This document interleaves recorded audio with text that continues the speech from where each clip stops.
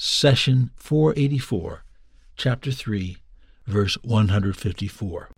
A continuation. ثم أنزل عليكم من بعد الغم أمنة نعاسا يغشى طائفة منكم وطائفة قد أهمتهم أنفسهم يظنون بالله غير الحق ظن الجاهلية يقولون هل لنا من الأمر من شيء قل إن الأمر كله لله يخفون في أنفسهم ما لا يبدون لك يقولون لو كان لنا من الأمر شيء ما قتلنا هاهنا قل لو كنتم في بيوتكم لبرز الذين كتب عليهم القتل إلى مضاجعهم وليبتلي الله ما في صدوركم وليمحص ما في قلوبكم والله عليم بذات الصدور. After sorrow, he descended upon you, a sleep that overtook some of you. Another group, caring only for themselves, entertained false thoughts about God, thoughts more appropriate to pagan ignorance, and said, "Do we get a say in any of this?" Tell them, everything to do with this affair is in God's hands. They conceal in their hearts things they will not reveal to you. They say, "If we had had our say in this, none of us would have been killed here." Tell them, even if you had resolved to stay at home, those who were destined to be killed would still have gone out to meet their deaths. God did this in order to test everything within your chests and in order to prove what is in your hearts. God knows your innermost thoughts very well. Chapter 3, verse 154. We start with the phrase, "They conceal in their hearts things they will not reveal to you." They say, "If we had had our say in this, none of us would have been killed here." Here Allah put on display what the weak in faith hid in their hearts. They wanted to stay home and off the battlefield, and then entertained the thought that God did not fulfill His promise, so as a result they missed out on the victory and the loot. They complained to themselves, "Do we get a say in any of this? If the Muslims had listened to us, we would all be safe and would not have suffered what we suffered." It was as if they wanted to associate death and killing with specific places and reasons. Who said that death or killing is linked to anything? Death is not associated with any cause, time, place, or age. Haven't you seen someone die or get killed outside of a battlefield?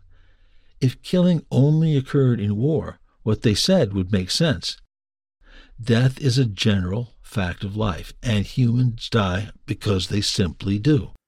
Thus, if you associate death with a place or time, you have stepped outside the faith. God says, even if you had resolved to stay at home, those who were destined to be killed would still have gone out to meet their deaths. And in another verse, "As for those who stayed behind and said of their brothers, 'If only they had listened to us, they would not have been killed,' tell them, 'Ward off death from yourselves if what you say is true.'" Chapter 3, verse 168. We say that the person who is destined to die is keener on meeting death than death is eager to meet him. Take the example of an ill person who needs surgery. The doctor advises him to wait a month because the operation is not urgent and his schedule is overbooked. The patient insists, looks for mediators, and offers to pay extra to have the surgery done sooner. The doctor reluctantly accepts and frees up time for the procedure, only for this patient to die on the operating table. Wasn't this person chasing death more than death was chasing him? God says, Even if you had resolved to stay at home, those who were destined to be killed would still have gone out to meet their deaths. God did this in order to test everything within your chests and in order to prove what is in your hearts. The phrase "gone out" refers to the physical movement of stepping forward from the ranks. The Muslims in Uhud and their descendants were tasked to carry the banner of Islam until the end of time. Thus they had to undergo a grueling purification test for such a critical mission. Such a test cannot happen in the security and comforts of home, but has to be carried out on the battlefield, and that is precisely what happened. We saw how the Muslim army was distilled down to the best and most sincere believers. Shortly after the army departed Medina, a large group deserted along with their leader Ibn Ubay. The remaining force was distilled again when some of the archers left their position to chase after the spoils. The final purification came when a rumor spread that Muhammad, peace be upon him, was killed.